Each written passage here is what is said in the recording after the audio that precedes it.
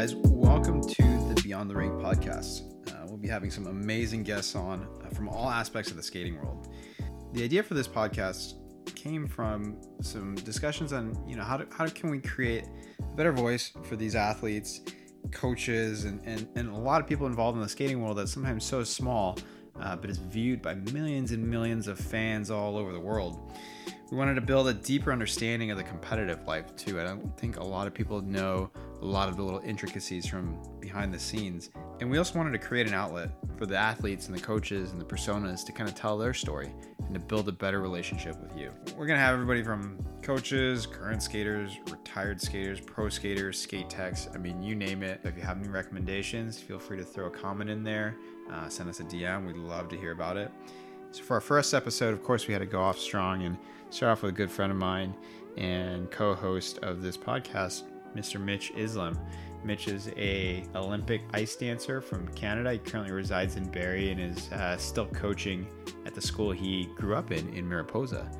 And we shared some interesting stories, got his view on kind of the Olympics and a lot about the mental stamina that these skaters and athletes have to go through. So really hope you enjoy this interview, and we start off with a bang, and I'll turn it over to Mr. Mitch Islam. So today we have a 3-time Canadian bronze medalist, 2010 Canadian junior ice dance champion, 2014 Olympian, and I think all-around fun guy. Welcome to the podcast, Mitch Islam. Thank you, Mr. Kevin Wu. It sounds like you did your homework there before picking up the phone this morning. Thank you. Yeah, I've done a little Wikipedia search. I thought we were taught never to trust Wikipedia, but actually, I think you nailed it there. So. Yeah, I hope it's all right. Good morning, Mr. Wu. It's nice to hear your voice, and it's nice to sip a coffee on a holiday Monday up here in Canada. Yeah, so you're in cottage country right now? Yeah, that's right. So, so what is that for all the non-Canadians? Yeah, so especially those of us from Southern Ontario, a big sort of Canadian pastime in the summer is to head up north, head up the 400 or Highway 11, and up to the cottage and get in the lake. And I think part of it for Canadians is we struggle with 8 months of cold weather, and so when the summer hits and the water warms up and the leaves are out and the sun is shining, we want to get up north and sort of reconnect to our roots, so to speak. So yeah, it's a beautiful weekend up here. Like I said, nice to enjoy a coffee on the dock on a holiday Monday. And I don't think I'm very envious of you, Mr. Wu, though, living down in San Diego. You've got that heat all year round, baby. It's kind of nice down here for sure.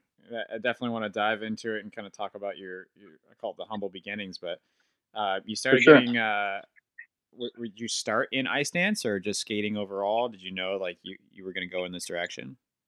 Yeah, so I was on skates pretty young, Kevin. I'm from a skating family. My dad's an ice dance coach. My mom's ISU official, and she was also a skater as well. She was a Canadian ladies medalist. Excuse me.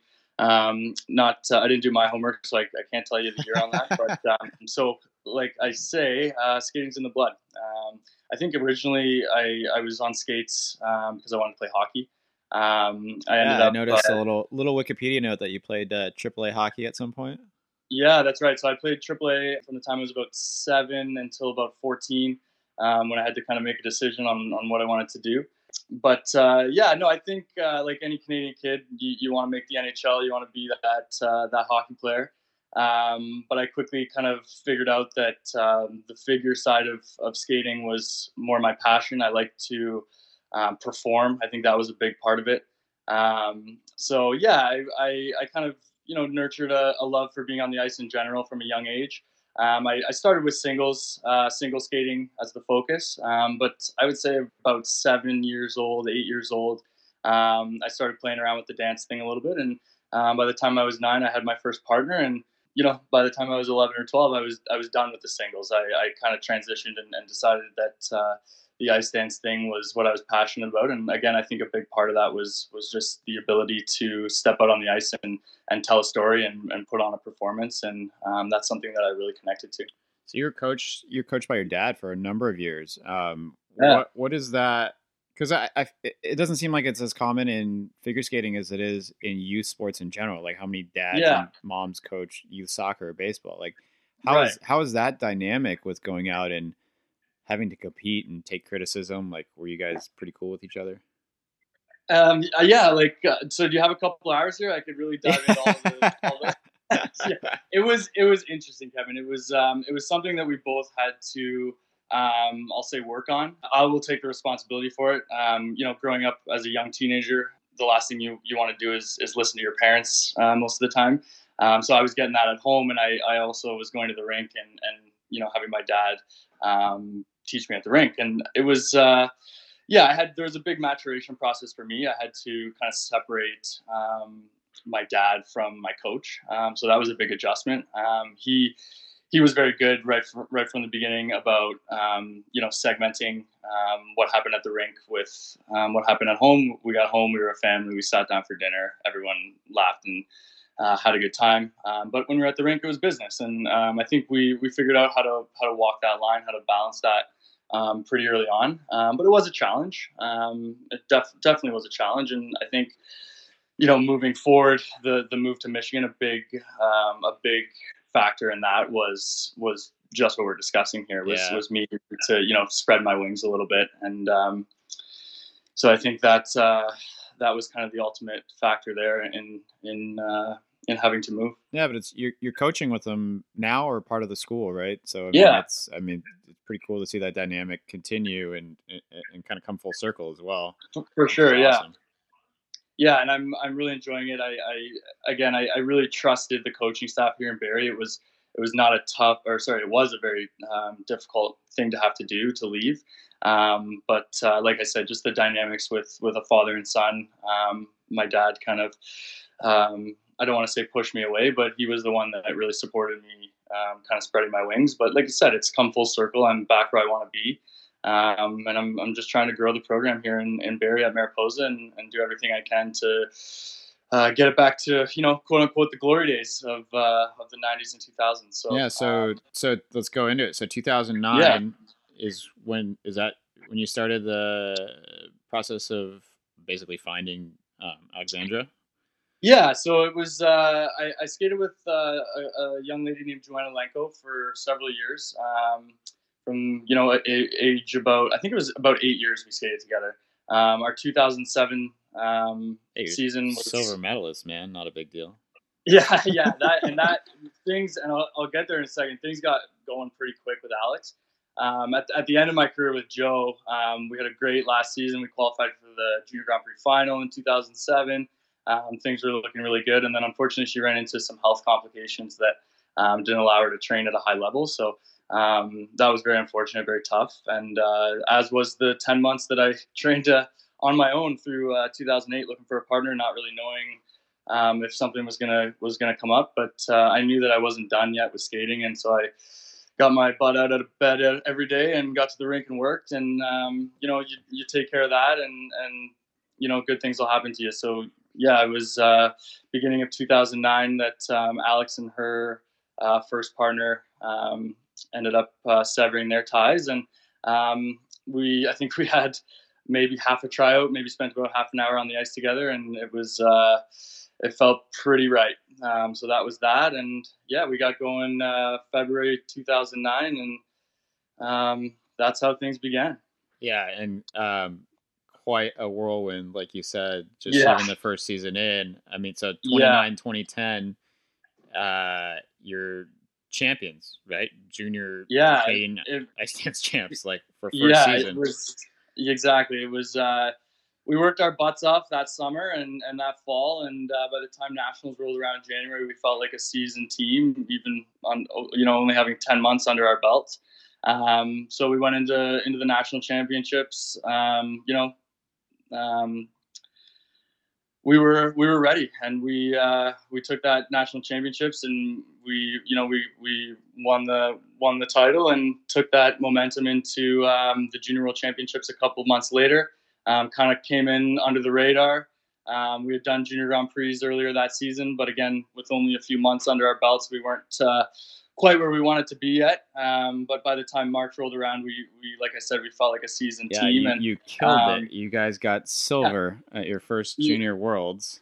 Let me. I did my homework, right? So let me read off a couple of the names you were ahead of. The Shibutanis, Zach Donahue, Piper Gillies, and then current world record holder Guillaume Cicerone and Gabriela Papadakis. You guys, first season, were ahead of all those people. It's crazy to see. It was incredible, and it was incredible. And I don't think you really. I know personally, I didn't. It didn't really. You didn't conceptualize what you had done quite yet. It took sort of years for me to figure that out. Elena Ilinik and Nick Katslapov, they were the champions, and you saw everything that they did in their career. So it was definitely a deep field, and we came in guns a-blazing, and we laid down. Back then, it was 3 performances. We had the compulsory dances, the OD, it still was the original dance, and then the free dance. And we came out, we did our jobs. We did 3 really strong performances, and I like to say that we didn't really give the judges a choice. That we got what we deserved, and we made it happen. And it's one of the things Alex and I are most proud of for sure in our careers. Oh, that's amazing. And so was it next season you guys went senior? Yeah, so we that season, what ended up happening, we moving off the junior world season, we bumped up to senior. Did some of our first. We had our first Skate Canada International that October. Another one of my kind of most memorable skating experiences on the ice. We were in Kingston, I believe, at the K-Rock Center, and the place was rocking. We were just coming off 2010 Olympic year, so great crowds. Enthusiastic fans as always in Canada, and we laid down one of our best free dance performances of our Casablanca program, and got our first sort of full-fledged standing ovation in a packed arena of 10,000 or whatever people. Something I'll never forget. That definitely gave us the confidence moving in through the rest of the season as that new senior team. And we went to nationals in 2011. I think that was Victoria, British Columbia. And we wound up on the podium. We wound up in 3rd place. So it was like you said off the top. It was that first year was a whirlwind, and just seems like it continued. Just kept the momentum going. Yeah, but to be honest with you, Kevin, and a good segue as we moved sort of into the next season, the 2011-2012 season. We got a big slice of humble pie. I'm gonna pause you real quick before you go into humble pie, just because. So what is it like competing at home when you've got that audience behind you, when you've got you walk out in the arena and it's packed? I mean, that's got to be that's just unbelievable feeling. Exactly. And I mean, you're a sports fan. I'm a huge sports fan. They say home ice advantage for a reason, right? In playoff talk. So it's definitely the home ice advantage. Some of my greatest memories are competing at Skate Canada international events. The Canadian crowd's always in favor of great skating. They're always going to cheer for everybody, but they always amp it up that little bit for those Canadian skaters. And, just having that kind of peace of mind, knowing that if you put out your performance, you're going to be rewarded from it in the sense of crowd reaction. So, that's really something that you don't feel anywhere else, that kind of level of comfort. So Canadians may or may not hate you after this answer, so answer carefully, but is there anywhere else in the world you have competed that you could compare to maybe skating at home? Yeah, I mean, great. That's a great question. And we get asked that all the time as skaters. There's definitely nowhere like competing in Canada, just for the reasons we just discussed. I think having the hometown crowd, there's nothing that replicates that. I will say that competing in places like Japan and Russia are quite incredible, overwhelming even. I remember some of my first competitions over in Japan. You get into these arenas with 20, 25,000 people, just packed to the rafters, and it kind of sets in that you're in a place where that's more fans than some professional teams bring in. Exactly millions of dollars. Exactly. It's a huge industry over there. It's I would argue probably Japan's favorite sport. Russia would be hard to argue otherwise as well. So you go there and just the crowd interest, you don't see that anywhere else in the world. So it's a cool feeling. It's cool to, work your butt off all year long, training your programs, and it's cool to know that there's a large contingency of people that are out there that want to see your work and respect your work and respect quality athleticism and figure skating at its core. So that is something almost reaffirming. You kind of have fun with it, yeah. Crowds elsewhere. Yeah, like in the moment. I said in the moment you kind of have fun with it, yeah. Or is there like an added bit of pressure now that there's 10,000 more eyes on you? Yeah, I think that's human nature. You got more eyes on you, you're going to be more nervous. But at the same time, we train to deal with pressure, and I think it's a good pressure. It's fun to have all those eyes on you, and from like I guess sort of selfish standpoint, it's you almost, when you go compete in a place like Japan and Russia, you almost feel famous, I guess would be the word I would use. Yeah. You almost feel like a rock star. Oh, you're a celebrity. So that's cool. That's cool. All right, so let's hop back. 2012, big move, a lot going on. You can talk about it a little bit. Yeah, for sure. So I was saying there, we got a big slice of humble pie. The 2011-2012 season, the injury bug found us. So we struggled through that season, just competing when we were absolutely not ready to compete, just with a lack of training because of the injuries. So that was very tough. I think for both Alex and I, at that point, we hadn't experienced feeling that low in terms of results. So that was something, again, it was a maturation process. We had to really learn how to deal with adversity and deal with, climbing our way back out of the hole, which I think we did quite well as, young kids at the time, to be honest. I don't think Alex was, she was just about to turn 20, I guess. So again, it was a big learning process. First time leaving home then. Yeah. Yeah, and that's kind of transitioned into, because actually that season, Kevin, we were still in Barrie. We were still training at Mendoza. But it was after that season where essentially how it went down was Alex and I sat down with my dad, and my mom actually had a big role to play as well. And it was their advice to have us go elsewhere and spread our wings. And at the time, there wasn't any senior ice dance teams training with us in Barrie, so that was a big factor as well, just needing to kind of see those other elite teams and how they train, and learning from that. So again, it was for Alex and I, we grew up in Barrie. This was really tough for us. We trusted the coaches here, but at the end of the day, it was them that gave us that little kick in the butt and said, you know what, this is what you guys need for your career. And that support is something that I think Alex and I will forever be grateful for. Yeah, you're letting the pride of the household, maybe not go, but no, that's definitely my sister. Yeah, spreading your wings is, that's a big move.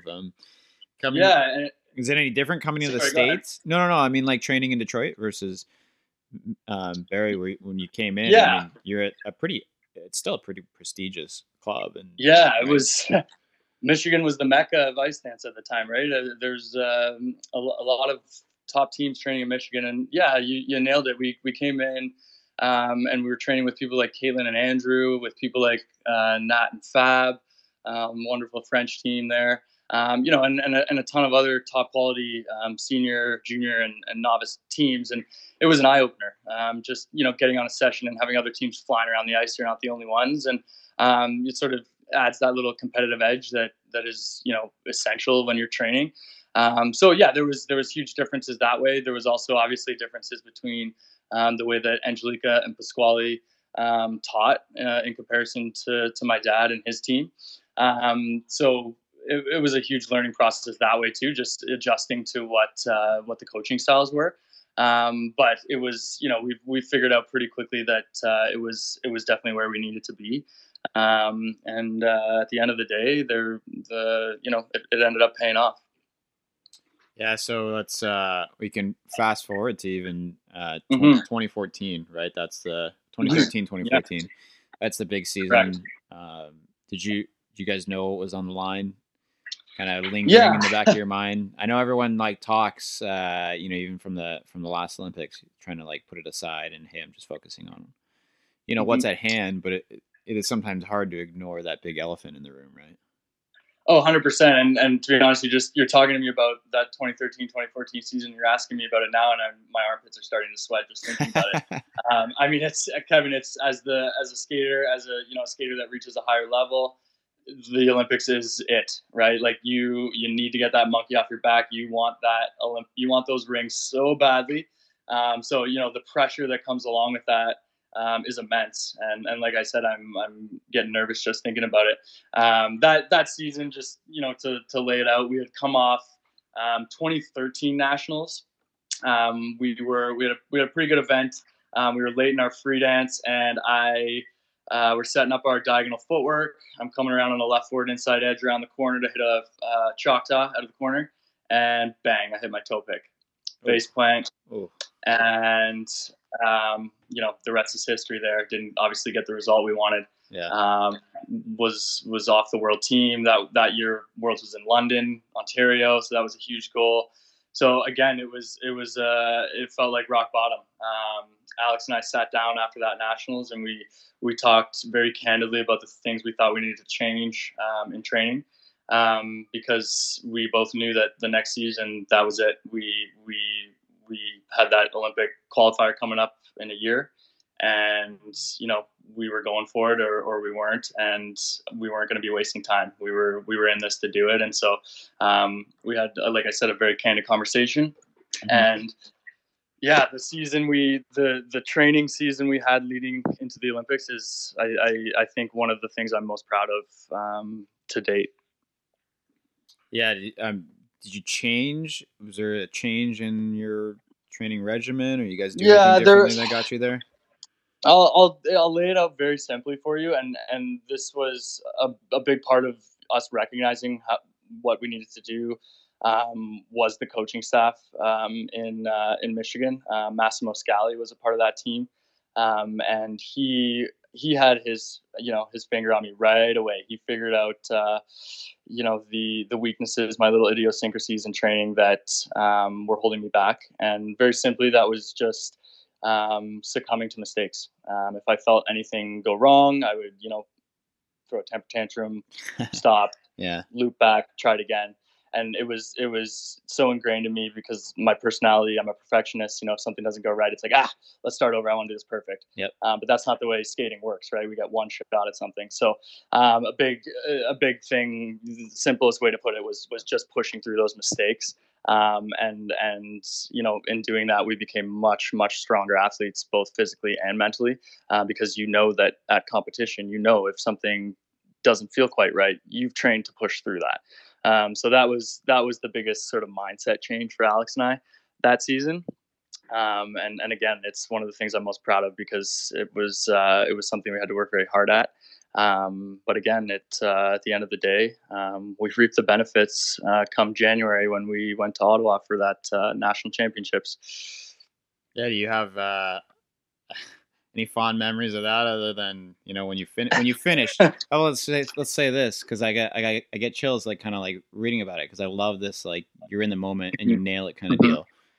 Did you then music goes off, audience stands up? Did you then know?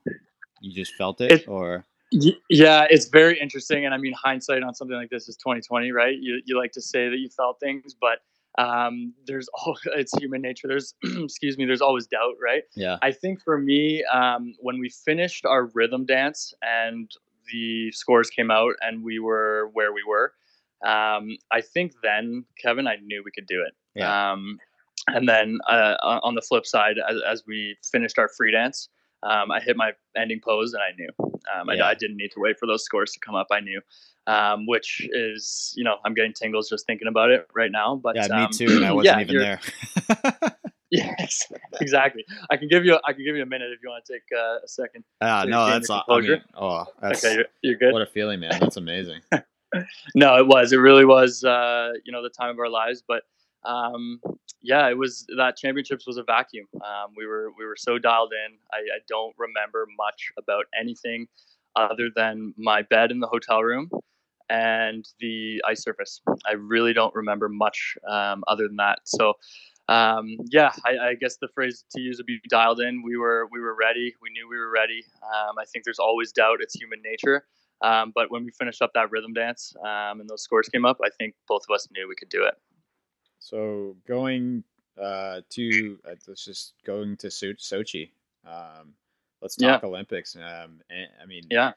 That's the pinnacle, the top of the top. I know for a lot of athletes, getting up to that moment can be a little bit draining as far as training and the mental aspect goes. How is it getting there? Probably a little bit of a journey, and then, but even to see, when you step foot in that Olympic Village, talk to you a little bit about those experiences. Again, you got to stop giving me the tingles here. I haven't had to think about this in a while. No, it's I think you nailed it though. There was definitely a come down after nationals. So much of our energy and our hopes were put into that qualifier. And then you do it, and there's definitely a come down a little bit. And you only have a couple weeks until you're on that plane to Sochi.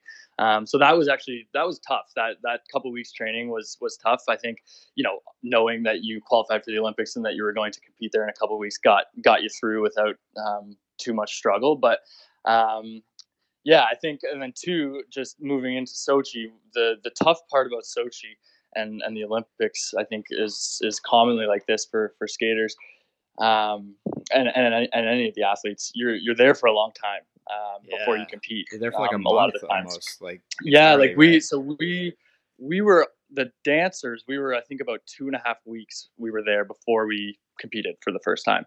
So you're there. You're wrapped up in the whole thing, the village and the cafeteria, and for me, I'm seeing hockey players that are on the Toronto Maple Leafs, and I'm meeting them and taking pictures with them, and it's all very larger than life. But at the same time, you're there to do your job, right? You're there to compete, and so that was a hard thing to balance for sure. And just having the lack of time we got on the ice before competing. We were we're on the ice for 30 minutes a day. Maybe we had a second 30-minute practice, but you're not training like you'd want to be training for 2.5 weeks leading into an event. So that's hard. That was something that I found quite difficult. And then moving into the competition aspect of the games, we had a small mistake in the rhythm that I don't want to say it buried us, but it put us pretty far down the pack after the rhythm. And in ice dance, it's always that much harder to climb out of that hole. We ended up having a pretty good free dance. We were pretty happy with it. But I think we had a little bit of, to be honest with you, had a little chip on our shoulders coming off of Sochi. We knew I want to say we were 18th. It might have been 17th, but I think we were 18th. But we knew we could have been way higher.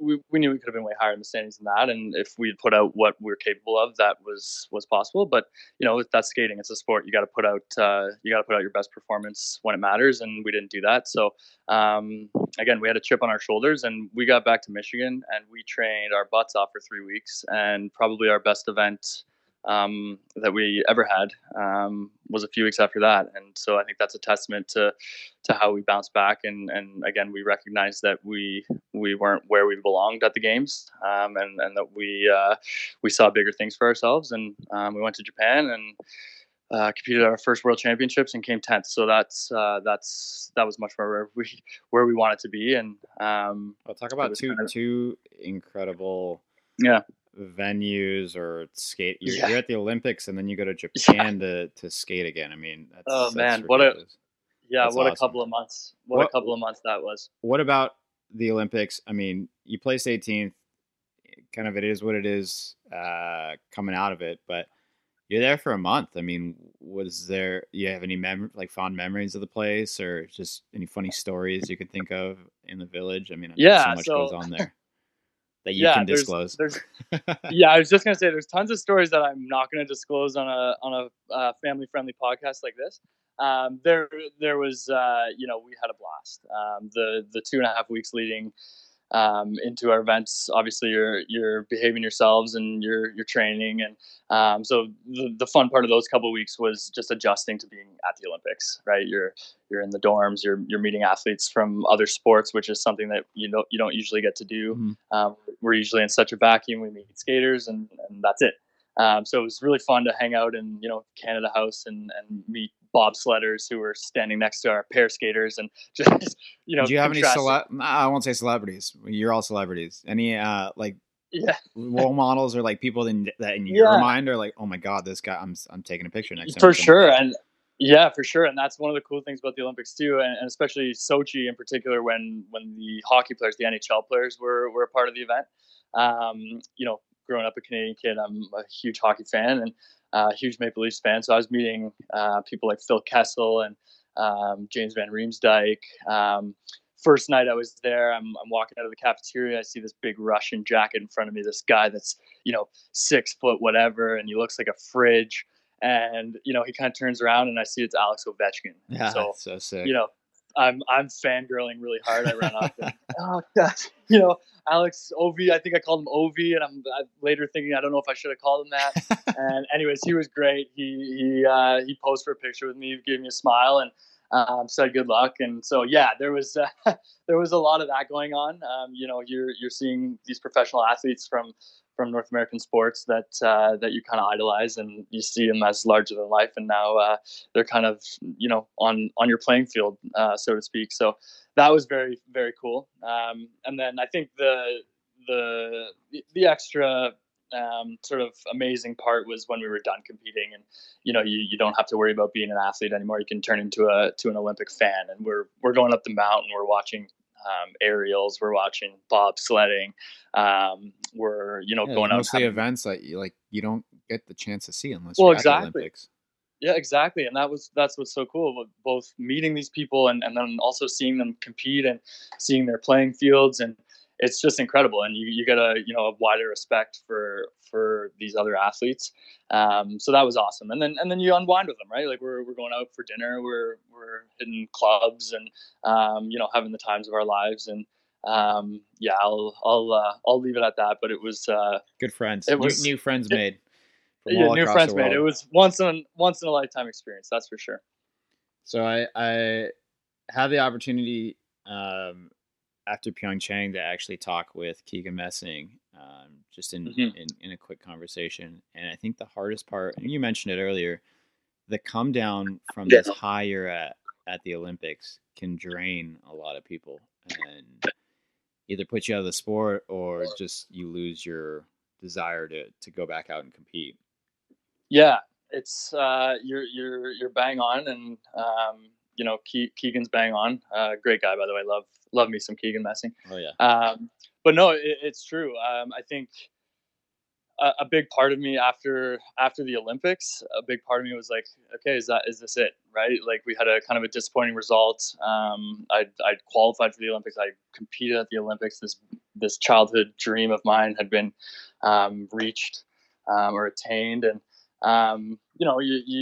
there's a come down, and you're 3.5 weeks at the Olympic Games, and it's like so grandiose and larger than life. And then, you come back to your training facility at 6:30 in the morning, and there's some of that excitement has worn off a little bit. So, I think personally for me, pulling myself out of that and competing the way we did at the World Championships a couple weeks later, that really reinvigorated me to move into another season.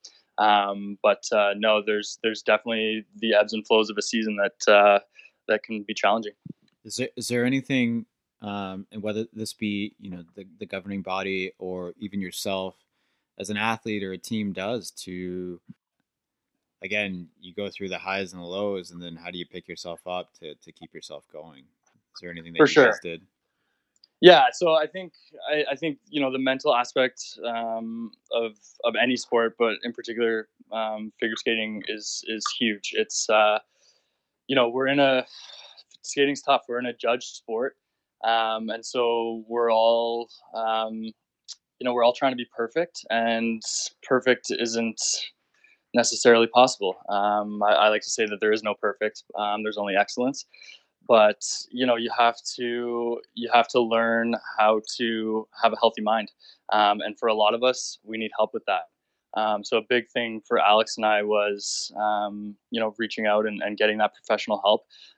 We worked with a wonderful woman in Toronto named Sandra Stark, who has been she's been around the block in the mental training sphere. Yeah. So we had to, and that wasn't something we did from a young age. You get into your 20s and you're not that invincible kid anymore, and you have to learn how to keep your mind right. And so I think the mental training and reaching out to professionals who can guide you through what is a very difficult journey, I think that's paramount. And I would suggest to, and I do this now to all my young skaters, the mental training needs to be a part of the package. So 2014 season ends, you go into 2015. I should know this because I did the homework, but the move. Did you? Another move. Yeah. We actually, so the next season, the 2014-15 season, we were in Michigan. It wasn't a bad season for us. I think, again, we were dealing a lot with the highs of the season prior, the Olympics, and being 10th in the world. We were trying to deal with the come down on that, and so I think the summer was a little bit slower for us. We got our act together, and we had a good rhythm dance program that we really enjoyed, right up our alley with the flamenco. And we had a free dance that we ended up changing halfway through the season. We actually really enjoyed the first free dance that we had, but it wasn't getting sort of the international traction, let's say, that we wanted it to. We spoke with some officials, and so November, December that season, we actually ended up completely changing our free dance.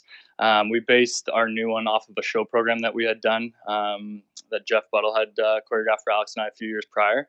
We had some help with our former coach in Barrie, Kelly Johnson, with the choreography, and we put together a great program. I think it would have benefited from a few more months of training once Four Continents and the World Championships rolled around, but no, I think we kind of proved to ourselves that season that we could do something like change a program mid-season and still still had it in you, right? Exactly. Now the tough thing about that season was there's some stuff going on in Michigan that was kind of out of our control. There's some teams leaving, that kind of thing. So we thought maybe we needed to hit the refresh button as well. That season, we didn't necessarily get the results we wanted to. So it seemed like the right time maybe to, make a move. And we kind of felt at that time that we were in the twilight of our career as it was. So that, maybe this move to Montreal was just what we needed to reinvigorate us a little bit. So yeah, we summer 2015, I guess it was, we made the move across the 401. You go to yet another Mecca for ice dance. Cross it off. Exactly. Yeah, it's interesting how skating works that way, right? Like there's always shifts in sort of these areas of critical mass. Michigan was kind of the center of the universe back around the 2014 Olympics, and that has very much shifted now to Montreal. And we're very fortunate that we got to train there and be a part of that school for even if it was just a short time. It's pretty legendary when you look at what Patrice, Romain, and Marie-France have all put out, especially in the last couple of years. Absolutely. When you're there and you're going into it, I mean, you have so many other teams that are maybe not as many as they have now, but very competitive, right? So now you're fighting for attention, fighting for the space, even on the ice, right? Right. And how is that dynamic change kind of your approach to skating or even your mindset about it all?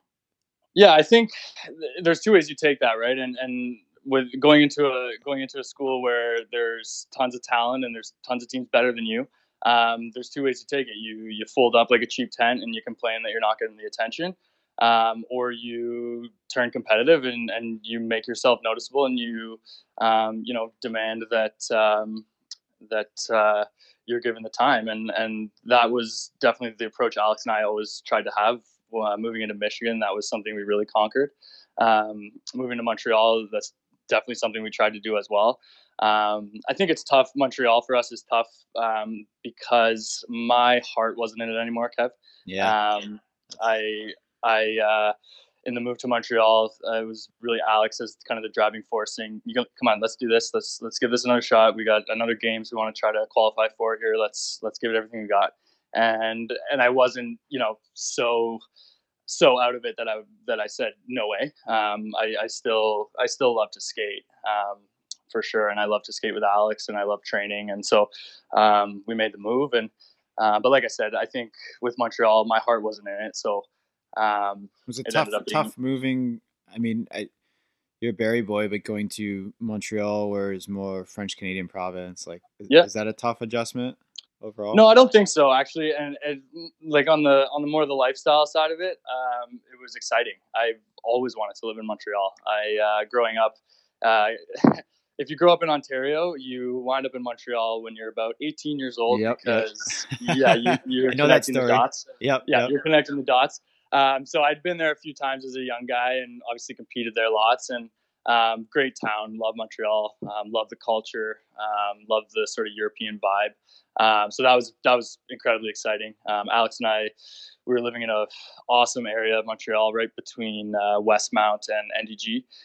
So very kind of eclectic area. That's such a cool city with the old and the new. Yeah, exactly. So much going on. You're so close to everything. And you mentioned the French Canadian thing. We were in an area that was actually very English. Alex speaks a little bit of French. I do not. I don't think I'm smart enough. But so in that regard, it wasn't really a challenge. But at the same time, I think, both Alex and I, we have enough French to be able to go to the grocery store or order a meal or whatever it might be. No, it was, the opportunity we had to live in Montreal is something I'm very grateful for. So you decided to hang them up. You just kind of knew you were done, and decided to take the next path in life. I know we called you really, really quick.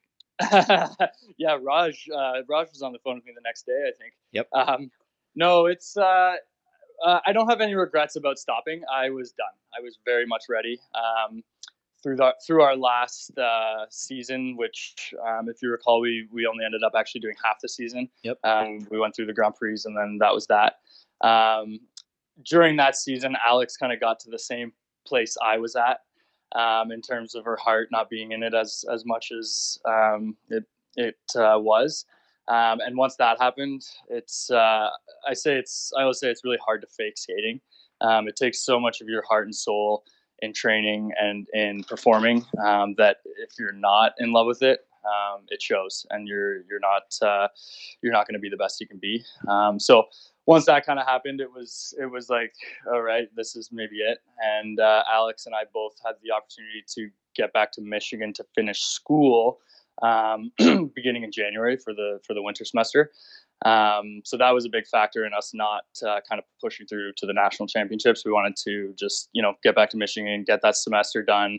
And then a big part of that, again, was that Alex wanted to start law school in September. So again, if we had dragged things out and tried to do the second half of the season, we would have been about a year behind with the process we kind of set ourselves on. So no regrets. Short answer, no regrets on stopping when we stopped. So life after skating takes you right back to the rink. You're coaching now with your dad. I know you did a little bit of work with Jackson on the tech side of things. You're traveling again internationally. Well, not right now, but right in the coaching. Yeah, it was. Cool. So it's funny because you fall out of love with competing and you wind up right back at the rink. But it's funny because I never doubted that I love to skate. I do love to skate. I had just fallen out of love with competing. So yeah, I think when Raj there, Mr. Jackson Ultima gave me a call a few weeks after we had made our decision. Reached out, you want to join the team, travel, set up at events, that kind of stuff. It was a no-brainer, of course. I wanted to kind of experience things, quote unquote, outside of skating. I don't know if we're necessarily outside of skating with Jackson Ultima, but the other side, the flip side of things, right? Well, exactly, and I wanted to. My dad, interestingly, has always said, "Don't be a coach. Do something else. Spread your wings, kind of thing, and experience." You don't want to follow in his footsteps. Some, parents are like, don't take my path all the time. Well, exactly, and I think he sees all the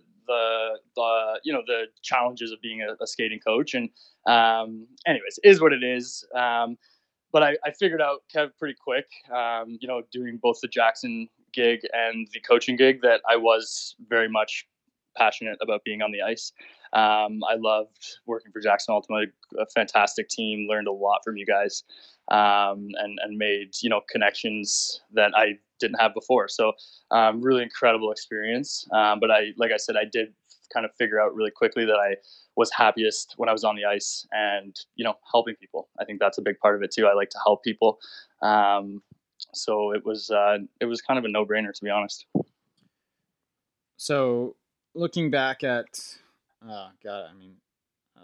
all the years of the hardship, the toil, the ups and downs, when you were little, I know a lot of kids, not a lot of kids, a lot of athletes, or even when you talk to like high profile celebrities, actors, things like that. I mean, they envision themselves at a moment in time, when they were a kid, that I'm going to be up on a podium holding a trophy, or I'm going to be, at the Olympics. I mean, when you were a kid, did you have any dreams of doing so, or was skating just, I love skating, so I'm just going to skate?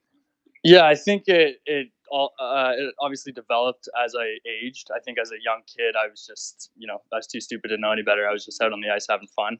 But as I got older, into my teens, with my first partner, I kind of realized that I was decent at skating, that I might have something long term going on. So I think it's actually funny that you brought this up, because my dad was looking through some old goal sheets. So he'd make every year. You're gonna have to send me pictures of those. I can do that, actually. I'll have to ask my dad and my mom. They've kept it, but they pulled it out of the old archives a few weeks back, and I was looking at it. And it's interesting because, sure enough, their long-term goals, compete at the Olympics, compete at the World Championships. And I think this was about 2004, I want to say. So I was about 14 years old.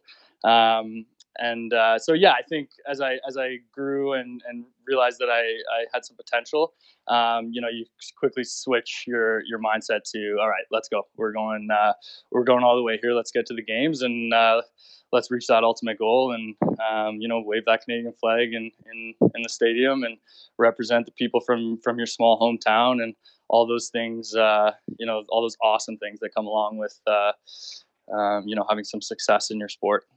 So that was cool. Is there anything you would tell 10-year-old Mitch, or I guess at this point 14-year-old Mitch, that you may have not known when you wrote down those goals to go?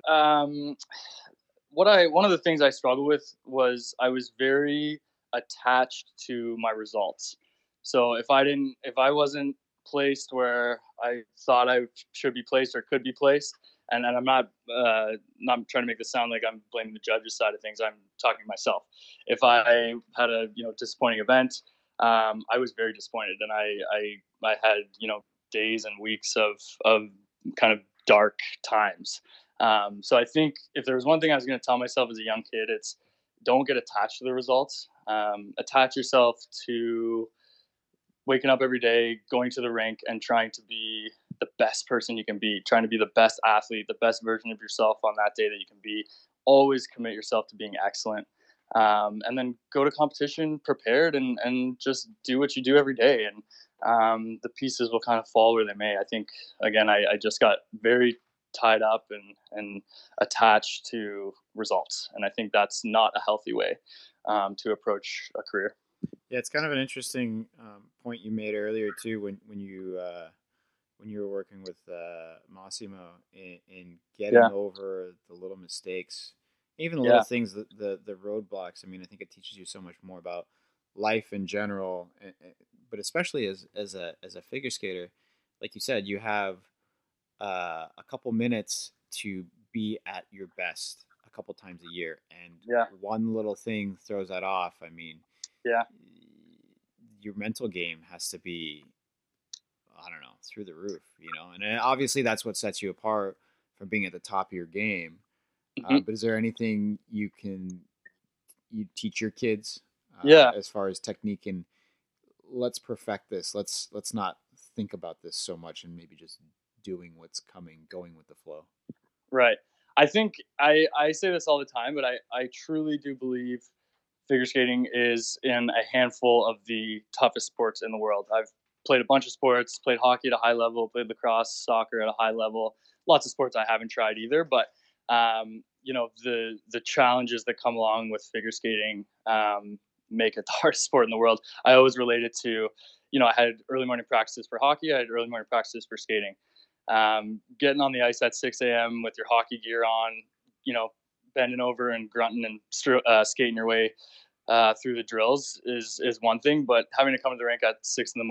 and do all that work and look beautiful doing it is a whole nother animal. Well, there's an aspect too that you're, I mean, you're ice dancer, but you're in hockey, you're with the boys, you've got a team out there, and in skating, you kind of have to push yourself to go do it, even though you have a team around you. It's not quite the same as if you're on a level playing field with a team. 100%, and that's again part of the challenge. Whether you're in a team situation like a pair or an ice dance team, or if you're a single skater, you don't have anyone to rely on if you make a mistake, right? In hockey, if you fan on a pass, you might have your D pair over there to scoop up your garbage, or maybe you got your goalie's going to make a big save for you. Yeah, you got 15 other guys on the bench that are like, hey, it's okay, Right, exactly. Here you got maybe 5 coaches yelling at you at what you did wrong. Exactly. And so, the challenges are endless. And I think to answer your second question there, it relates back to kind of what I was discussing before. You need to treat training with respect. You have to honor your section that you're doing. You have to honor that run through that you're doing as the run through that you're doing for that day. In the same way that when you get to competition, that is the run through you get to do that day. You don't get to make a little mistake. Oh, can you remind my music? And we'll start over from the circle footwork. It doesn't work like that, right? And so I think the advice I give to my skaters is that you have to be dialed in when you're training. You have to fight through mistakes so that when you get to competition, you know how to handle those mistakes. And more importantly, I think, and I experienced this, when you train through those mistakes in training, the confidence that it gives you going into an event is huge. And as we all know, in sports and in life, confidence is like 95% of the equation. So, that's definitely something I'm trying to convey to the next generation. Well, you made no mistakes in choosing a partner for the rest of your life. So, congrats, you two. I don't know. Have we seen each other since the big announcement? It's been. I don't think so. It was I proposed about a year ago. Yeah. And I don't think I did see you through the fall last year, and then obviously pandemic hits and nobody's seen anybody. But it's thank you. It's all kind of fallen into place. We unfortunately had to push the wedding back. We're going to do it next summer now, just with the climate right now, with the pandemic. When's the big date for you guys? Yeah, so it's going to be, now this is where I need to do my homework. Yeah, you're going to get in trouble, buddy. Let's not tell Alexandra about this little podcast. No, June 26th, next summer, in Niagara on the Lake. All of our vendors and everything were great about rescheduling. So we're very excited, and we've moved into our new home together. And Alex is in 2 days. She writes the second part of the bar exam, and hopefully that goes well. And then starting September, she'll be working. So life is kind of falling into place. Yeah, that's amazing, man. Congrats to you too. Yeah, thank you. And I'll end it off on, it was such a pleasure, and it still is working with you. You're such a character in a sport that sometimes, you are bound to certain boundaries and guidelines. It's nice to have personalities in the sport. And I know there's a lot out there, but obviously not coming from quite a skating background myself. It's always cool to work with some awesome athletes. You just recently got on Instagram, I think, after coming out of hiding under a rock. I did. 2020, I finally got Instagram, and look what happened, right? Anywhere else we can find you other than Instagram? Yeah, you can find me Instagram at Mitch Islam. I think my handle is actually the same on Twitter at Mitch Islam. I use Twitter a fair amount, mostly for news and sports, but Twitter and Instagram are the ways to go. And I think just to go back to what you were saying there, Kevin, and we were talking about this before we went on the air. I think this is a great idea, this podcast. I think, like you said, we're in a sport where people tend to be very careful with what they say just because we're in a judged sport. So, doing something like a podcast is really going to allow fans and other skaters to hear from us and hear who we are as people. And I think that's something that doesn't necessarily happen often enough. So power to you. And thank you for your kind words. And again, it was I've learned a ton from you guys at Jackson Ultima. I really appreciate the opportunity you gave me. The 27-year-old coming out of his career and finding himself wildly unemployed. So, I'm very grateful for that. And you guys have an awesome team, awesome products, and I'm always on Jackson Ultima's side. So anything I can do for you guys. But keep going with this podcast, Kev. I think it's a great idea, and let's hear from more interesting people than myself.